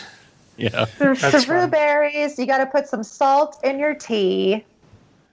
Yeah, there was a reference in here to that. There wasn't was. there? There was lots of. That was in there. Yeah. 10 shakes of salt in your tea out of 10. I like that. I like that one. Yeah, I hope that James will listen to the podcast. I'll ping him on Twitter. I mean, I hope that he will, because he's being interviewed. I hope he listens to how the interview comes out. Yeah. Hopefully, because such high praise, and very happy to have him be part of the Discovery family now. So I hope he'll get to write another Discovery-focused book. But until then, I will catch up on his other Star Trek books. For sure. All right, so Next time on Reading Trek, we're going to be covering, as I mentioned before, Book 4 of the Invasion series that we put on hold for this episode.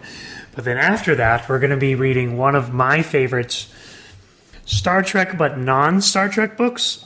It's Red Shirts by Joan Scalzi. Wow, is that a book? Ensign Andrew Dahl has just been assigned to the Universal Union capital ship Intrepid, flagship of the Universal Union since the year 2456. It's a prestige posting with a chance to serve on away missions alongside the starship's famous senior officers. Life couldn't be better until Andrew begins to realize that 1. Every away mission involves a lethal confrontation with alien forces. 2. The ship's senior officers always survive these confrontations. And 3. Sadly, at least one low-ranking crew member is inadvertently killed. Unsurprisingly, the savvier crew members below decks avoid away missions at all cost. Then Andrew stumbles on information that transform his and his colleagues' understanding of what the Starship Intrepid really is, and offers them a crazy, high-risk chance to save their own lives. That's the book. I know it's a book. The book. And this isn't a Star Trek novel per se, but it does definitely tie into the Star Trek universe without giving too much away, and I'm very excited to be covering that one. It's Star Trek enough, I think. I've read it. It's Star Trek enough. And it's hilarious. Yeah, I think it passes. But before we turn it over to Will for the interview with James Swallow, let's let everyone know where they can get a hold of us. Justin, where can people get a hold of you if they'd like to continue the conversation? Well, you can hear me over on Trek FM co-hosting Earl Grey. That's our dedicated Next Generation podcast. I co-host that with Amy Nelson and Richard Marquez, and we have a great time talking Next Generation every week. And you can also find me on Twitter. I'm at TrekFan4747, where I tweet about nothing but Star Trek. Nice. Heather, how about you? Where can people get a hold of you? I am on Twitter at LLAPosper, which is LLAPAWSPER. And if you like Star Trek Discovery, you can also find Disco Trek. It's disco_Trek on Twitter.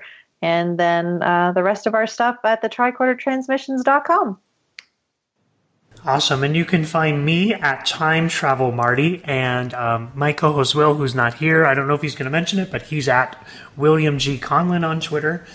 You can reach the show at Reading Trek. You can also reach us by voicemail, 609-512-LLAP, 609-512-5527. You can also find us online at readingtrek.thetricordertransmissions.com. And now we will turn it over to Will and special guest James Swallow. Take it away, Will.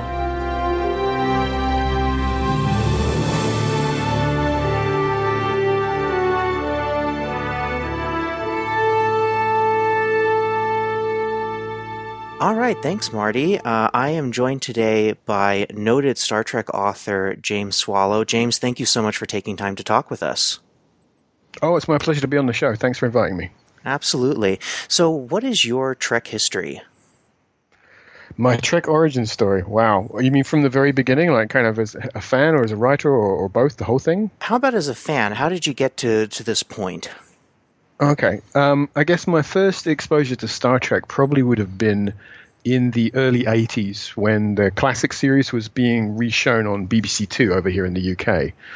And it was on that kind of time where I would come home from school, just have time to kind of like have a snack, turn on the TV, and there would be classic Trek, and I would sit there and watch that right up until the run-through to sit down and have dinner with my parents. And I'd always been a huge science fiction fan, and at that age, I was absorbing pretty much everything I could get my hands on, whatever kind of science fiction it was, whether it was in books or comics, movies, TV. But Trek became one of my favorite things, and I think it's true to say that it's probably like my first fandom, the first thing that I was really seriously a fan of, that I kind of went out and I bought the books and I read the comic books and I, we chased up all the episodes and taped them all off of TV and everything like that, and saw all the movies. So that was kind of, that's my how I became a Star Trek fan. That's awesome. And then as my life kind of moved on and I decided as I grew up that, I wanted to become a professional writer, that kind of crossed over with the Star Trek thread of my life, and the two things kind of became mutually supporting, and that's eventually how I became a professional writer, was partially because of my love of Star Trek. Well, that's great. And you've written novels for franchises including Stargate, Doctor Who, 24, Warhammer. What is it about Star Trek that's so compelling? For me, it's like a pair of comfortable shoes, because it's a universe I know really well. I know the characters, and it feels familiar to me. So whenever I go back to writing a Star Trek story, it always feels like kind of coming home in a way. So I just enjoy that so much. It's such a rich universe. There's so many great stories that have been told there, and so much opportunity to tell more great stories that it's always great fun to come back to the Star Trek universe. Nice. Well, let's talk a little bit about your new Star Trek Discovery novel, Fear Itself. What was your reaction when you heard that Star Trek was going to be returning with Discovery? Well, of course Star Trek was going to come back. I mean, obviously, right? We've been without Star Trek for a while, but I think I always knew that at some point Star Trek was going to return to television. I've always felt, that's not to say anything bad about the movies, but I've always felt that Star Trek lives best on TV as a serialized format. So I knew at some point the show was going to come back.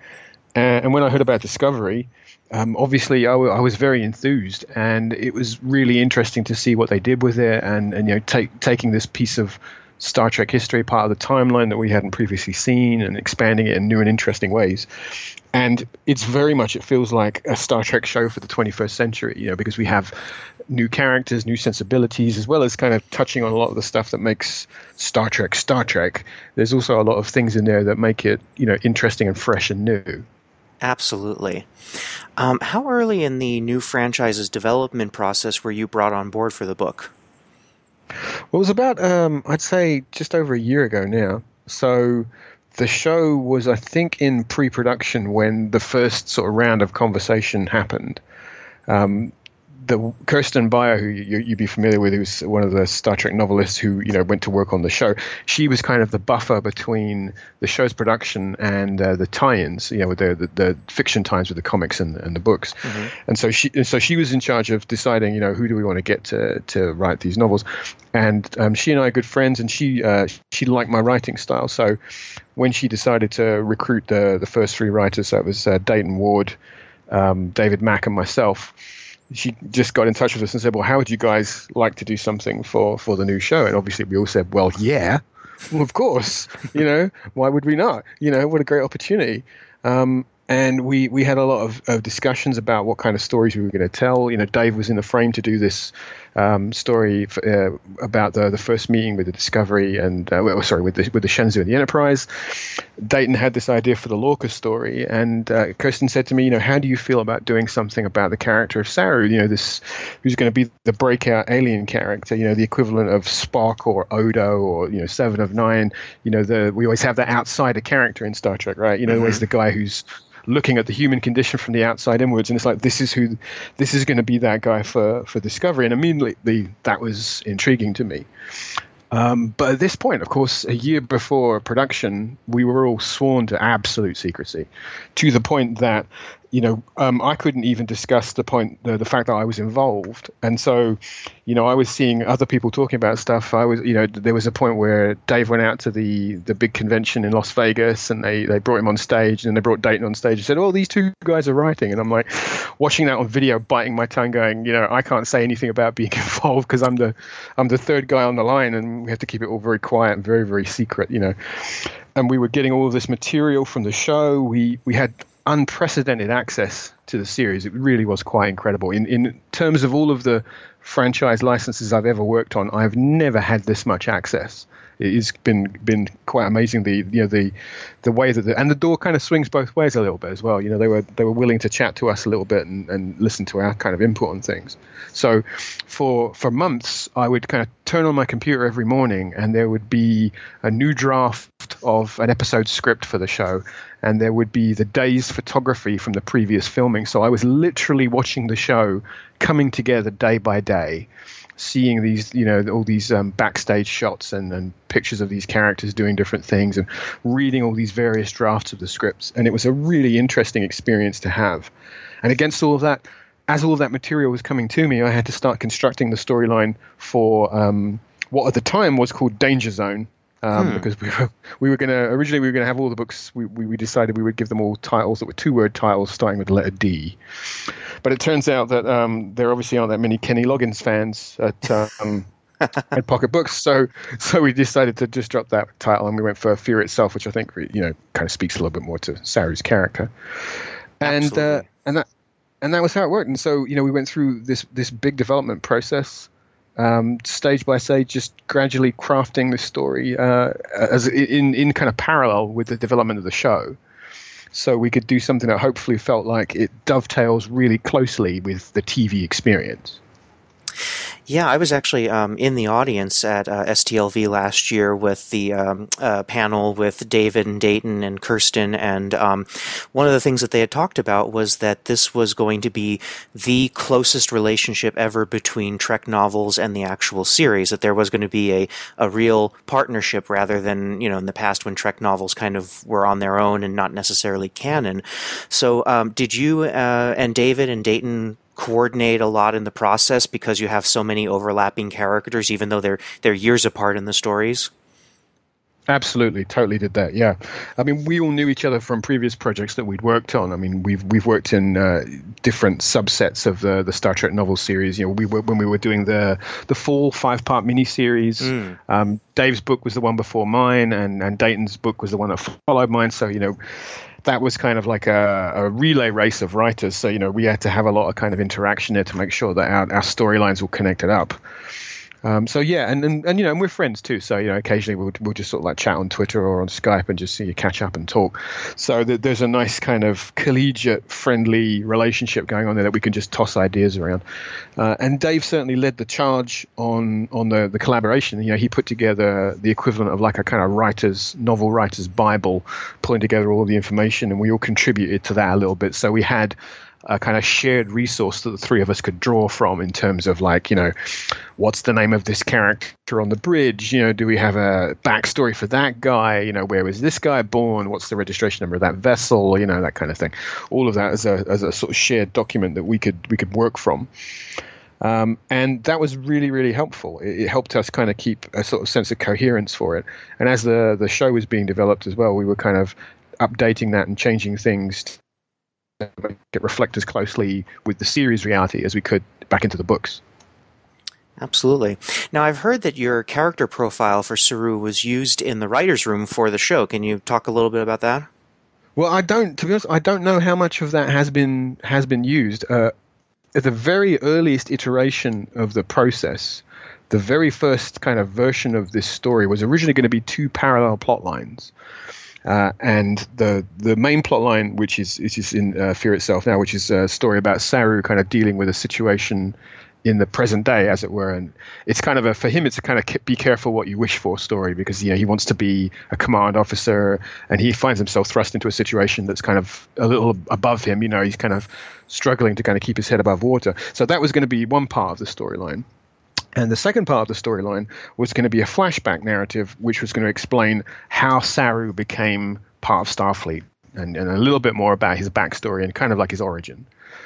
And I remember at the early stages when they said, do you want to write the origin story for Saru? I said, you guys really sure you want me to do that in a novel? Because this is a pretty big deal for a pretty strong character. And, this feels more like something you'd want to do on the TV show because it's a really cool idea, And obviously the TV show has the pick of the better ideas because it's the thing that leads the whole franchise. Mm-hmm. And they were, no, we want you to do it. So, I was, are you quite sure? You really, really, really sure you want me to do this? And then, yeah, go ahead. So I started putting together a plot line. But as time moved on, I think they kind of came around, they saw my point of view, and they were like, actually, you know what? It's true that Saru is really getting a lot of kind of energy from the story. It might be better to tell this story, have the freedom to tell this story on TV. So I'd worked out a lot of backstory about not just his character, but ideas about his species and about how they'd evolved and what their home planet was like.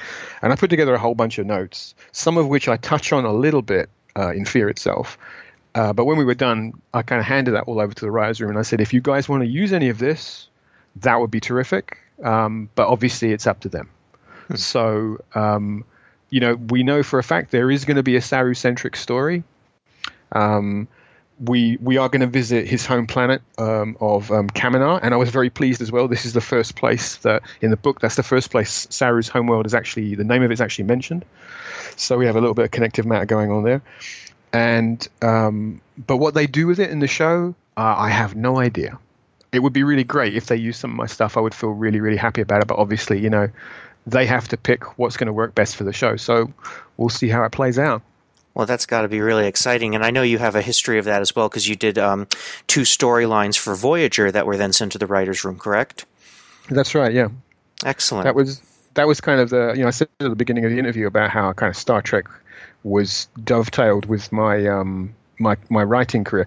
That was pretty much, the Voyager things were pretty much my very first professional sales as a writer. Back in the day when Star Trek used to be open to unagented writers where you could come in and pitch scripts and story ideas, I pitched, over the course of a few years, I pitched a couple of ideas to Voyager. I mean, I think in total I probably pitched, maybe 200 or 300 separate ideas. And out of that, I managed to sell two premises, which were then taken up and made into full-on episodes. And that was pretty much the beginning of my professional writing career right there. And so, in a way, I kind of owe Star Trek a debt of gratitude for helping me get to the career that I'm in now. That is fantastic. Well, let's talk a little bit more about Saru in the book. How did you approach a character whose main trait is fear?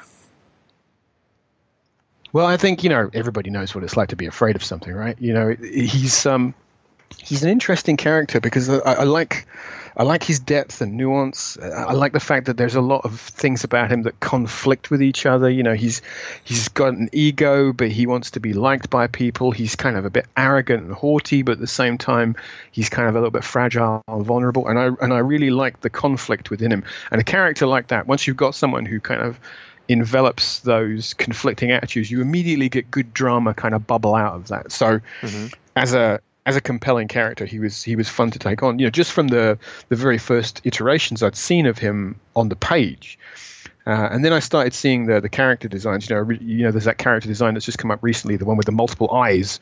That was right at the very beginning. We were talking about this version of him with all these different eyes, and then that fell away, and we ended up having the version of the makeup that we see now. And then I saw the photographs of Doug Jones playing the character, but it was quite a while before I actually saw him kind of moving around and walking and talking. So to begin with, I had this static kind of version of him in my head. But I think once I saw some footage of Doug encapsulating the character, he really kind of bloomed and became like fully formed in my mind. And that was where I took him on. And he's atypical. When we think of most of Star Trek characters that we know, most of them are pretty competent and they're pretty straightforward and they kind of know themselves. And often when we see characters on the other Star Trek shows, they're on a journey to learn more about themselves, but they're already in a good place usually.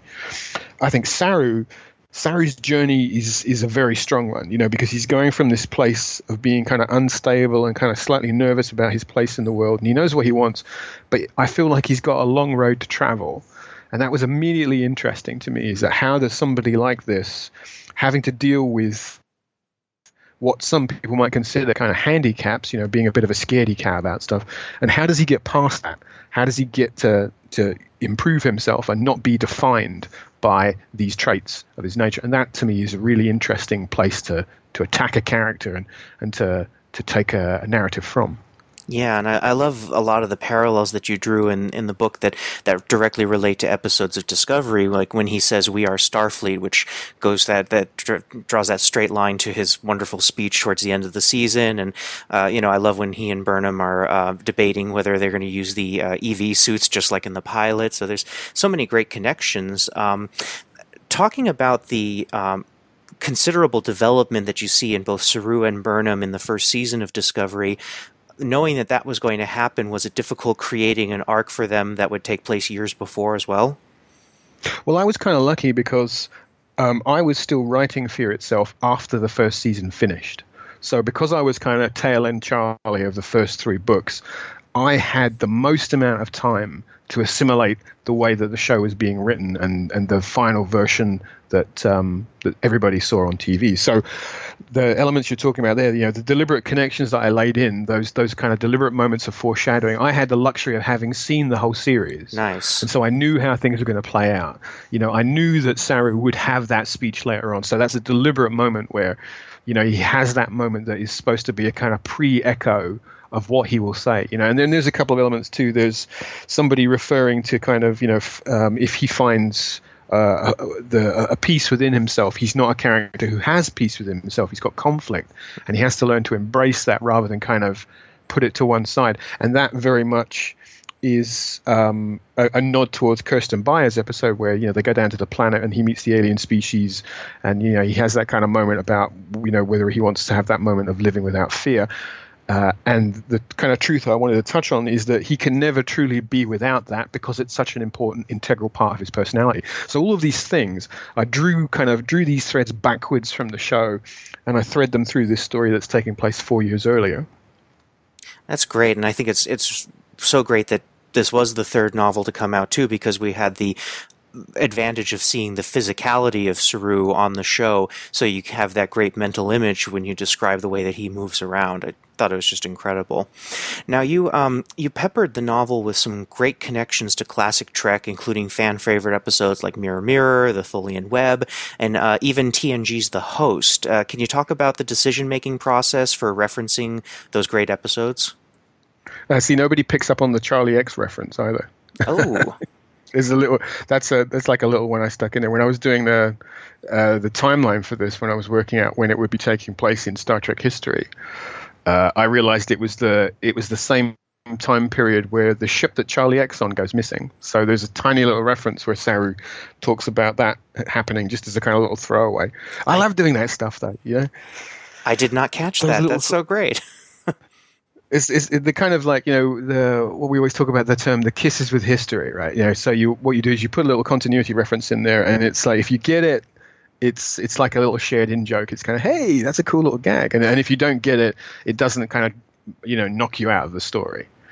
So, the Star Trek universe is such a big interconnected thing. It's this gorgeous, beautiful tapestry of stories all interweaving and cross-connecting. So you have to be absolutely cognizant of all those things, and you have to use that continuity and use that great warp and weft of storytelling to support your narrative. If you don't, it just feels like it's happening in a little bubble of Star Trek that's not connected to everything else. So I think it's important to give you the sense that this is part of the wider world of the entire Star Trek mythos. Mm-hmm. Now, with all the franchises, the Star Trek franchises that you've written for, Deep Space Nine, Voyager, Next Generation, do you have a personal favorite? See, that's like asking me which one of my kids I love the most, right? I don't know. Loaded question. Yeah, it is. I mean, I love every piece of Star Trek. I mean, there's, to a greater or lesser extent, I don't think I've ever come across any Star Trek that I just didn't like. There isn't one series I'd point out and go, that's my least favorite. I think if you held me to it, though, I would probably say the original series, because that was the first, like I said earlier, my first fandom. That was the first exposure I had to Star Trek. So I think classic Trek is probably my favorite show, just because I came in there first. But I like them all in different ways. Excellent. So do you have any plans for more Discovery novels coming up?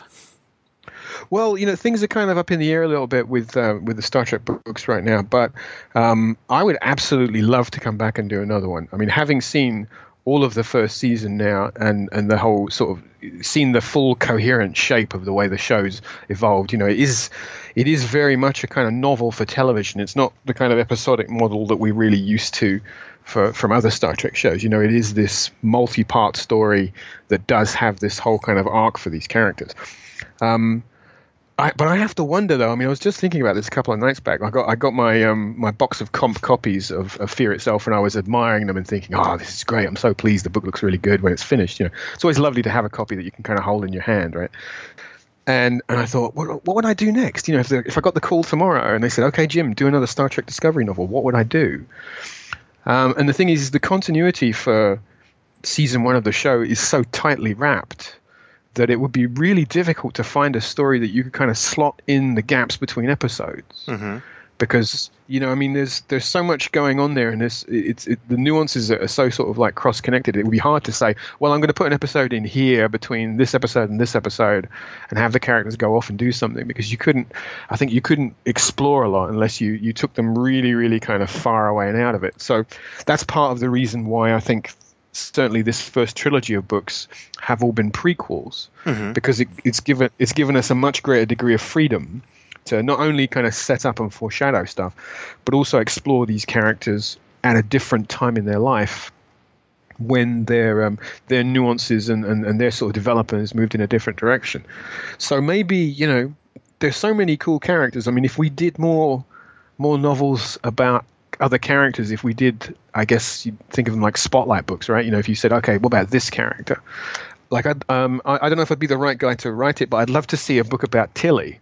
Oh, absolutely. I think she's a great character. It's funny, you know, when I was reading the script, when I first got to that scene, you know, where Tilly appears for the first time, and she says, "Oh, you're not Michael Burnham, are you?" You know, and I remember reading that and thinking, "Oh, I don't know about this character. You know, she could be really annoying because she's kind of, you know, the way she comes across on the page." I was like, I'm not sure. And I thought, if they don't get an actress who can play this character with warmth and nuance, this character's just not going to work. And then I saw Mary Wiseman in the show, and I was like, "Oh, she's brilliant!" And I fell in love with her right away, you know. And thought she became one of my favorite characters on the show. So I'd love to see something about Tilly, you know, an exploration of kind of where she came from and who she is. I think it would be very interesting to write a story about Ash Tyler. Oh yeah, you know, because you know, here's this guy who, you know, I mean, technically, spoiler alert, we don't even actually see him really on the show, do we? It's like the Lorca thing, you know, when we meet Ash Tyler, that's not really him. And, you know, we know kind of where he ends up, you know, when he gets captured by the Klingons at the Battle of the Binary Stars. And immediately I thought, well, there's the end point to that guy's story, but what kind of narrative could we have that would lead up to that? You know, who was he before all of this? You know, what put him into Starfleet, and why did he become the man that he was? You know, so I think that's a very interesting idea. And we've got this suite of other interesting characters on the bridge, you know, all of whom we've seen little insights, little flashes of their character. Is like, who are they? Where do they come from? Why are they? You know, what's Kayla Detmer's backstory? You know, or then we've got characters like Aram, you know, the cyborg character is like, why is she? You know, why does she look like where she does, and what kind of planet did she come from? What was her development? You know, these are all really interesting ideas. Whether they're enough to support a novel or not, well, you know, we'd have to see. But I think there's a lot of characters worth exploring there, and there's also a lot of nuance to be taken out of the tone and the texture of the Star Trek universe at this time period, because we're talking about this pre-Kirk pre-TOS era, where things are a little bit more fast and loose, and things are a lot rough around the edges. You know, the Starfleet that we see is not quite as kind of clean and pristine as the one we see in TOS. You know, they haven't got to that place yet. They're not quite as good as a group of people yet, you know, because there's still a lot of moral conflict and people haven't found their path yet. And that, again, is an interesting thing for a writer to tackle, is how do you take this thing that you know is going to become this organization with these values at some future point, but they're not there yet. That exploration, you know, that development, that's an interesting path to follow. Absolutely. And just to harken back to a reader's poll we actually did for our podcast, what you were saying about future tie-in novels, it's funny you mentioned those, because we did a poll and we actually had a three-way tie at the end of it, pretty close. The backstories that people wanted to hear the most were Sylvia Tilly, Ash Tyler, and then Stamets and Culber. So the fandom is definitely there right with you, and they want to hear these backstories. So there's so much more to tell, and we certainly hope you're going to be telling more of these stories, because we really enjoyed Fear itself. The praise on our Twitter for it has been immense. People picked it up the day it came out, and they were speed reading it and then rereading it right away. So thank you so much for creating just another great piece of Trek history here. And thank you very much. That's really great to hear. I mean, you know, we're lucky here because we have kind of two prongs of narrative. You know, of course, I have to say, is not only are we doing the novels here, but we also got the comic books too. So yes, you know, we've got We've got backstory about the Klingon characters and the Mirror Universe characters, and like you said, Culber and Stamets. That's been touched on with the comic books. So we're exploring all of these kind of. I mean, I'd love to do that. I mean, I'd love to grab a little bit of the comics action because I'm a big comics nerd as well. I'd love to write a Star Trek comic at some point. But yeah, it's absolutely true. There are a lot of fascinating places we can go with this, and I'm just so pleased to hear that people are enjoying the book and enjoying my take on the character. It's been an absolute thrill to be involved in this and to write about an interesting character like this. It's no great chore to sit there and say, well, here's this great tool set of stuff. Here's this cool character, and here's this cool story, and here's this cool thing. Do you want to go off and write a novel about that? Absolutely, yes, I do. It's fun to have this job. I bet. Well, James, how can people follow you online to learn more about what you're doing?